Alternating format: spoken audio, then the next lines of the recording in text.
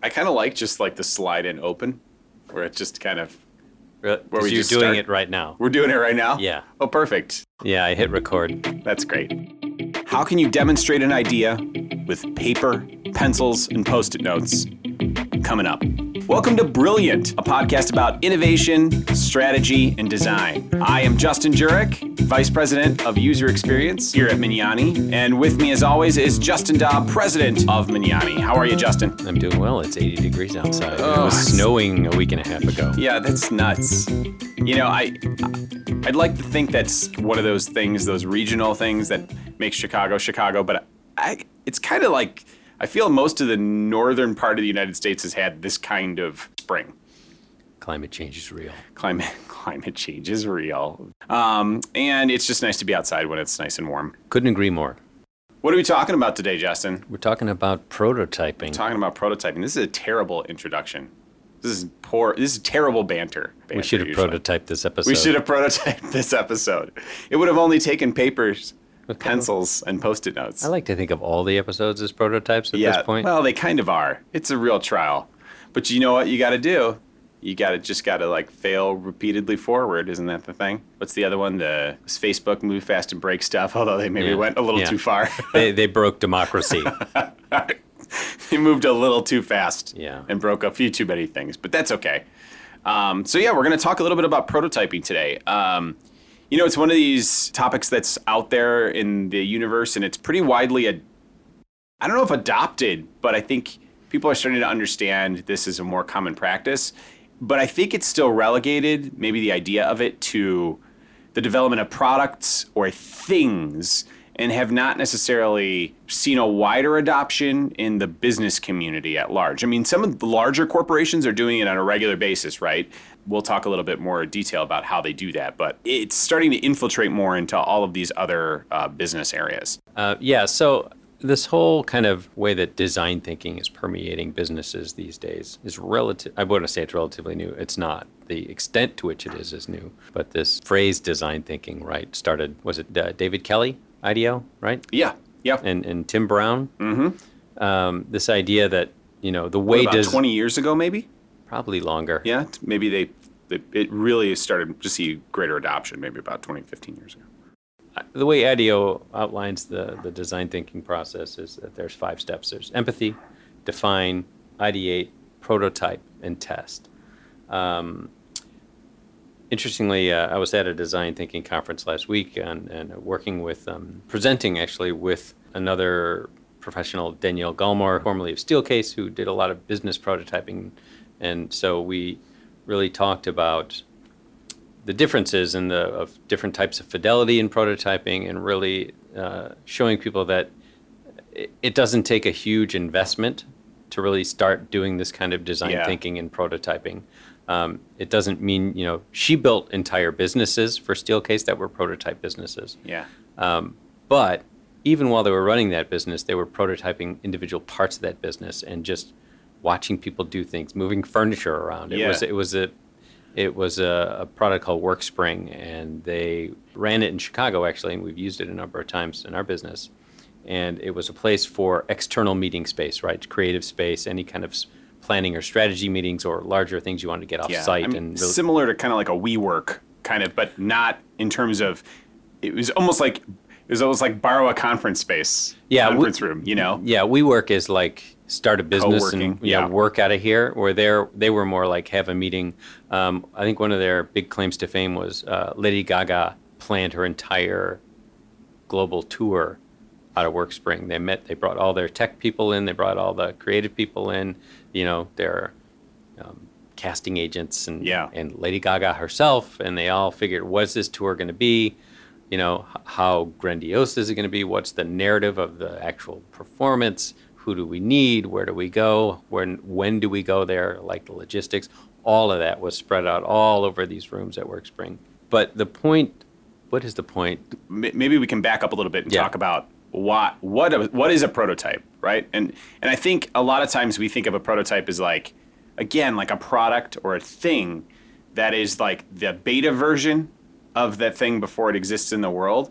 But prototyping in its most abstract sense can be any tangible form that that an idea can take to really test the validity of an idea or a thought or a product or a business. Yeah. And I think it's easy to kind of think of it just as sitting over here to the side when it really is about making things. But I think it is also kind of an expression of idea. I think one of the best ways I kind of think about prototyping is the idea of storyboarding, right? That's, it's got its own name, yeah. but effectively a storyboard is a prototype for a movie or a video, right. where a team of illustrators takes a look at the script and sketches out the possible ways that the movie could play out visually before they get in a room and really start planning out how they're going to make all these things. It's easier to see it than it is to just talk about it repeatedly. Yeah, and I think, even that, people think of prototypes as being visual when actually, it may be ultimately a visual thing, but you could be really prototyping the connections between ideas. Yeah. I know we've used, Post-it notes to talk about taxonomy, right? You put different products, and I want to know, how do I really want to group those products, say in a website or even in a store location or something like that, and you just take these Post-it notes with the different categories on it. I'll say, let's just take home furniture, right? You've got seating, you've got storage, you've got shelving, lighting, or is it living room, dining room, bedroom, right? Yeah. It seems like really basic stuff, but you can, maybe you do both, but really, how do you arrange all of the things under those categories that in a way that is kind of differential to the way people want to shop? I think one of the other interesting things about prototyping as well is that there's a wide scale of fidelities, right? So, what you're talking about there is really low fidelity, right? And when we say low fidelity, we mean, it doesn't look fancy. It's scribbles on a Post-it note, it's scribbles on a whiteboard, and that is as valid as a fully baked PowerPoint presentation, because in fact, I could argue that it's better early to go as fast as you can to generate as many variants of an idea. And in order to do that, you want to stay kind of in the lower fidelity. And then you move up a scale as you move through the process. Yeah, and it's interesting. There are pads of paper with an outline of a mobile screen on it. Yeah. And, they're just sketching and throwing, tearing off, sketching the next screen, tearing off, sketching the next screen, and then pretending to click through so they can explain to someone how this works. And it doesn't cost anything. Yeah, and I think, the interesting part too is there's kind of a micro and macro level of it too, where there's some prototyping you do where you're looking at a whole, right? You're looking at what's the structure of this whole thing. So let's go back to the house, right? Yeah. You can, early on, maybe an architect, when they're thinking about how a home will be built, right? They're sketching out forms and shapes, and they're blocking out the areas of the home. And then as they start to get to something that maybe feels aesthetically like they're thinking, well, now they start to put a higher degree of, okay, now it's got to have a garage, it's got to have a front door, it's got to have a bedroom, it's got to have 4 bedrooms, it's got to have a kitchen. And they really start to block in these areas. And as they move through the process, they add increasing levels of detail. And sometimes they may work on the whole, and sometimes they may work on just a part. They'll look at just the fireplace and draw, 25 different versions of a fireplace. Or to take it out of the visual, right? You may be able to, prototyping in some ways as well is the process of scripting or, writing the spoken word or the written word is just as iterative, where it goes through rounds of edits, where you put everything out. I think the biggest impression that I could, if there's an impression to take away from this, is get it out of your head and into the world. Because the minute you can see something, you can start to make it better. But when those ideas stay kind of precious in this little form, my daughter, we just got her a book, and I was walking down the street on Michigan Avenue here, and I looked to my right, and there was the storefront for the Chicago Architectural Society. Mm-hmm. And they had a book in the front, a children's book called "What Do You Do with an Idea?" And I was like, just the cover and the title, I was like, that looks great. So I went in and looked at it, and it was this great little story about how you protect these little ideas, but if you don't actually let anyone else see it, it can't grow. Yeah. The only way for an idea to really grow is to be tested by other people. You still have to protect it and help it along, but that act of putting something into the world is the only way to make it better. If it stays too precious, then it stays too precious. And usually, you'll get input from other people that have different points of view from you, and that's what makes something better as it moves along. Yeah, and it kind of brings up the point that a lot of people are afraid to show like varying stages of prototyping to other people, like they won't understand because it's too crude. And that's why there are different levels of prototyping, right? We talked about low fidelity, medium fidelity, and high fidelity. But even at any of those stages, the one thing that I think I've seen in our business is that if you level set with people about what you want them to react to and what you are trying to convey before you show them the thing, people are pretty good. Like, especially when you say you have expertise that we want to tap into, and it's in regard to like, how things should be arranged together. That's all we're going to talk about today is how these things get arranged into a certain taxonomy. Or if it's one little micro interaction on a website and there's not a whole experience, you don't want to like loose the hounds on like, hey, what do you think of this website? And it doesn't work. And there's only like 3 things they can click. And, but if you tell them, hey, we're going to show you a very limited thing, people are actually pretty good about focusing and, not giving you feedback that is unwarranted or you don't want or don't need.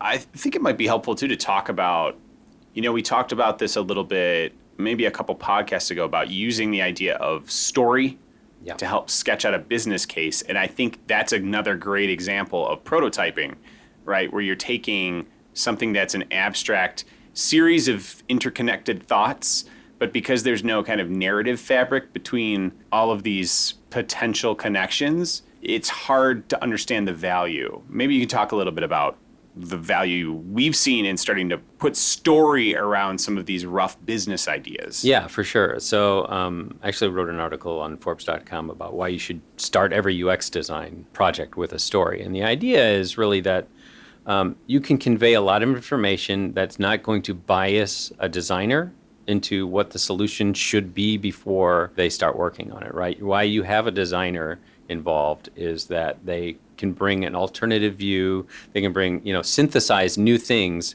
to solve a problem. So we like to really sit and say, what is the story? What's bringing this person to the problem or the need? What emotionally is going on with them? And then how are they emotionally satisfied by this solution? And what are they looking for? What are they finding? What are they getting out of this experience without like saying a drop down comes down and, it's like 4 words. It's more like they're looking for X. They go and the first thing they see that delights them is a solution for a problem or an opportunity or, and some of that gets satisfied with UX writing. Some of that gets satisfied with the actual flow of the journey. Some of it gets satisfied with the way the design works, literally. But having that story, we like to call it the emotional requirements, right? Every project has technical requirements. Every project has functional requirements. Every project has business requirements. But really folding in and maybe leading with the emotional requirements of the user really helps to frame all those solutions in a way that, is it really delightful? I mean, is what you're doing really delighting someone? And I think that's what gets us back to the idea that the things we are making, the ideas we have to work for people in the world, and prototyping is the quickest way to get you from an abstract idea to seeing how real people react to that idea, whether it's a visual idea, whether it's a web design, whether it's a movie, whether it's whatever that thing is. Once people can react to it and you're solving some emotional component of it, now there's some resonance. And until you put it in front of people, it's all in your head. Yeah, and I know when we did a project for the American Academy of Pediatrics years ago that was developing a portal for their members to really, one, add some more value around the content they create. They're one of the most respected content creators, but people were kind of going around AAP to get to that content. And so in the development of this portal, we really spent a lot of time doing really low fidelity paper prototypes, actually, because people, the behavior we were trying to replace was tearing articles out of printed magazines, putting them into file folders, and like managing their clippings that way, and having access to the things they want, and the way that they were kind of categorizing all of their data. We wanted to learn as much from them, so we really went and worked with a lot of younger members and older members about like, why are you tearing what out, how does it work, and then starting to create interfaces that were analogs. Well, that's funny. Digital analogs to that behavior. And so starting with those low fidelity prototypes, we were able to really get ideas in front of people really quickly and work through like, yeah, I want that. No, I don't want that. And well before we started coding anything. Yeah. I think one of the other interesting things about the process of prototyping is it forces you to take the abstract and make it tangible. It often starts to tell a story about how this thing will be used that maybe wasn't revealed to you while you were, doodling in your notepad or having a bunch of conversations. Often there's a revelation that happens, and they happen repeatedly as the project moves forward and as the levels of fidelity increase, but particularly in those early low and medium fidelity sections, you'll be sitting in a meeting with someone and they'll be like, hey, why haven't you included this? And you're like, oh, that's a great thing to add. And it might not have been anything we're able to see, in the abstract until it's on paper in front of you or on a screen. You can't see what's missing. The prototyping process is also a really good way to find what features or what components of anything can you take away and still get the whole. And that's as important. That focus, providing focus on an experience is really important, and having a person be able to successfully complete that experience from beginning to end. Yeah, and so that is one of the advantages, especially at low fidelity, is codifying that experience and all of those ideas into one spot. Yeah. That doesn't mean there aren't downsides too, right? So there are downsides to low fidelity prototyping that are, one, it's unrealistic, right? You can either, oversell or undersell an idea with and part of the reason for that is that you really don't have a true consensus reality, right, with a low fidelity prototype. We're all putting our imagination into the mix, and what someone else is imagining this low fidelity prototype is going to manifest as, they're not telling, or they can't even, show you until one's made. So there are, you are making some assumptions based on people's reactions. Yeah. That what they're reacting to is the same kind of internal vision you have from this low fidelity. I'm not saying that it's, that's not certainly a barrier or too high a cost, right, or risk, but it's something to think about. You got to keep that aware in the back of your head as you're moving through those lo-fi sections. I mean, you don't want to end up with a false positive either, right? That there's a lot of implied magic in a paper prototype that we're just like, and the magic happens, right? Right. And so you don't want to invent too much magic or sell too much magic without the constraints of feasibility behind it.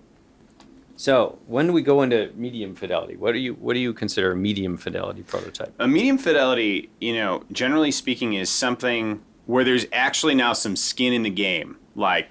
There's real content, there are real words, there may be real images. There are components that we're going to use to some extent in the final version that have started to been added in. And I think we're starting to pay attention to the quantity and the volume of components or objects. And our experience is more kind of in the digital space, but I think generally speaking in a medium fidelity prototype, what you're looking for is something that is as near a facsimile to the final product without going through the efforts to really what are the aesthetic qualities of it, right? So it's still more blocked than it is styled. So there are, we're still kind of zoning out content areas, but in terms of the kinds of content, I'll take an example of a navigation. Right? In a low fidelity prototype, you might have nav goes here, and you have drawn lines, scribbles that represent what the different words would be. Right. In a medium fidelity prototype, you would have a representation of what that navigation would be, maybe using Helvetica or Arial, some basic font, but you have all the actual navigation categories in that bar. And are there drop downs? If there are, let's accommodate for what's in those drop downs. We haven't yet put paint on it. We haven't decided what it's going to feel like visually. Yeah. But at least structurally and from a content perspective, we kind of know what's going to go in there. Yeah, I guess, if a low fidelity prototype is kind of you're testing conceptually what something is. When you get into the medium fidelity, I kind of think about it as you're really starting to test how it's going to work. Right. So, and you mentioned something about limited interactions too, and I think the way we use it here most of the time is, we start testing single interactions or kind of experiences on rails, right? It might look like a whole site, but we've got a test plan and some user journeys that we want to make sure that individual sections of these things are as intuitive as we think they are, or that people can walk through it and they're going to see the results they think they're going to get, and it's all on Rails. There's no back end, right? But at least we know that they're not getting confused. They're seeing things for the right scale or prominence, even if it's not a final design. Yeah, and I also think you brought up back end, and I think that's an important part. The prototype is as valuable for the people who will eventually be engineering the component technology that's required to feed this information as it is for the users, right? So again, it's just as difficult for a web development team, when you sit down with a low fidelity prototype and you're like, okay, here's roughly what it's going to do. They're like, great. But like, what's it really going to do? Yeah. The medium fidelity prototype should really start to be able to spell out what kind of information we're going to need, where, when, and we should be able to talk about how we're going to get it. And that starts to let the dev team understand how to construct the application on the back end to make this thing work on the front. Yep. So it's a seamless experience. The kind of the disadvantage is usually you have, anybody can pull up Post-it notes or pencil and paper. Generally you need to start getting some tools. And those tools can actually be, tools you already have, like PowerPoint. Yeah, PowerPoint is valid. I've seen a lot of really good PowerPoint Keynote prototypes. Yep. You may have to learn some new skills within that program. Most people just do slides, right? They're just going slide A, slide B, slide C. Whereas this is like, if you click this, it goes to slide D. If you check this box, it goes back to, slide A. And so it's a little more advanced craftsmanship within those tools. But there are also some other digital tools. What are some of the tools that we use here? I mean, like when we're starting to get into medium fidelity, we're moving into Sketch. Sketch is a pretty well adopted industry standard for web design in terms of building out a front end. The reason we start in Sketch and stay in Sketch from the medium up to the final deliverable of like the front end assets is because you can progressively add more detail within the same file. So it's easy enough to kind of clone the file where you ended up for like the low fidelity and move it into medium fidelity and clone a file and start adding color and fonts and all of that stuff in a really efficient fashion. So we use that, and we usually couple it once we're actually moving into interactive prototypes with InVision. Again, that's a pretty widely adopted platform. It's a web-based platform where we're able to push up our files from Sketch right into InVision and really quickly add interactivity between basic interactivity, right? It's almost like you can click on a zone and get to another view, and there's some different kinds of transitions for different elements within those. So it starts to tell the story of how this thing might work in real world. Yeah, and so that gets to the point, like these tools really help when you want to iterate, right? You want to test. You want to get these prototypes in front of people. It's not enough just to build them, look at them, and go like, oh, I'm so smart. Right. You want to put them in front of people who can prove to you you're not as smart as you think you are. Correct. And be able to iterate and, evolve these ideas. And so these tools are really helpful. Yeah. Even more so than paper, right? Because paper, I've got to redo everything. Yeah. And the other thing is that the speed from the designer's desktop to the deployable, shareable link is really fast. Just for example, the other day I was working on a prototype for a mobile app, and I was sitting in a room with the client strategy team, and they were talking about this edit and that edit. And in real time, I was making the edit, hitting update, and it was shooting up to the Envision link, just that quickly. So we were just checking off boxes in the meeting because they weren't huge changes. Right. They were minor text edits and those kinds of things that you can really be quick. So we were able to kind of couple a meeting that was basically a feedback meeting into a feedback and finish the thing meeting, which was great because then we were all done with that for the day. So that kind of takes us, so once we've done our medium fidelity prototyping, right, getting into high fidelity prototyping. And of course, that allows for more accuracy and evaluation, right, while you're kind of maximizing the real world predictive value of what you have, right? Yeah. So your medium was how does it work? And the kind of high fidelity is how desirable is this thing for real, right? What is the adoption going to look like in the market or with users or satisfaction, right? So what are they really going to feel about this final thing? Yeah, and there are a variety of prototypes on the digital end of things that some are just front end, right? They have no real like data hooks on the backside, but some are truly applications that's where you would call something maybe a beta product, right? Mm-hmm. Something that's ready to go, but we're going to test it in a real world environment and kick the tires and see what breaks, and then edit from there and go forward. The biggest thing I think when you're in that final phase is a lot of it should be at that point confirmation about things you are expecting users to give you feedback about. Right. If you are coming up with huge surprises in the high fidelity or beta versions, one, that's great data because it was something that maybe you didn't think of at all. But if that was the case, you should probably go back and examine what your blind spots were in the medium fidelity phase, because the cost of switching or changing things and once you're in that higher fidelity section are much greater, right? So I think that there's a continuum of kind of the price per hour, right, to execute on each of these things goes up as you move up that chain. And most likely the size of the team, right? So where most kind of UX designers can work through Sketch and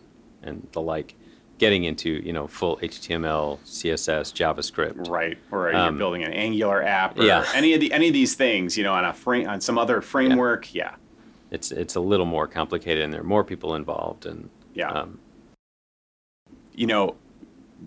1994, I believe Jurassic Park came out, and at the time, the computer effects were still kind of nascent, and having fully CGI characters in movies was not yet something that the studios wanted to put money on. Yep. And so they had built out all these animatronic dinosaurs, which were used in the movie. However, halfway through production, Spielberg is sitting in a meeting with his production team, and the guys from ILM show up, and they're like, hey, we have something to show you.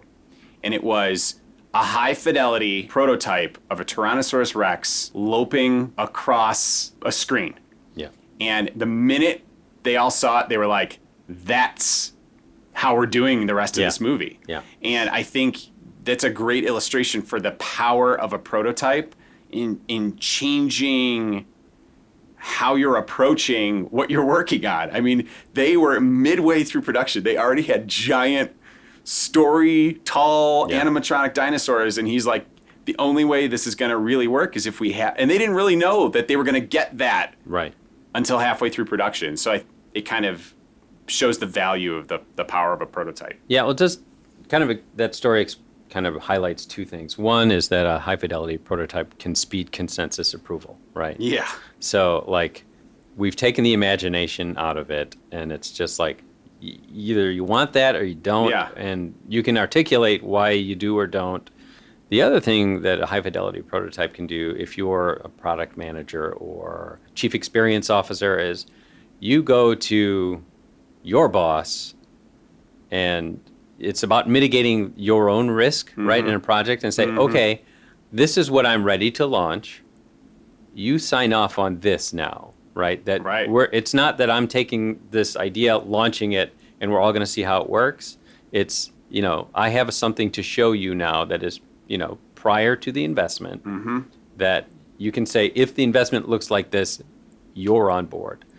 Some of these projects that we've worked on are multi-million-dollar experiences that, will change business. And, you don't want to be hanging in the wind, and you don't want, you want people to want it to work, right? The worst thing is that, what is it? Failure's an orphan, right? Success has many parents, and failure's an orphan. You don't want to be the last man/woman standing. Yeah. If things go wrong. Going south, as they say in Chicago. That's bad news. Well, that was a good talk about prototypes. I think we covered, a lot of ground from, what is a prototype to how you can use it to the varying levels of fidelity. And hopefully the next time you're thinking of starting a project or you have an idea about how something could be executed, just get it out on paper and show it around. And I think you'll see, a huge amount of return on that small amount of effort in the upfront. All right. Well, thank you, Justin. Well, thank you, Justin. I'm going to go enjoy this 80-degree day, but not really, because I have the rest of the day to work. Right. Get back to work. Thanks for listening to Brilliant. If you liked what you heard, please subscribe or rate us on iTunes and SoundCloud. Brilliant is recorded at Mignani, an experienced design and strategy firm in Chicago, Illinois. To learn more about what Mignani can do for you, visit Mignani.com. That's MAGNANI.com.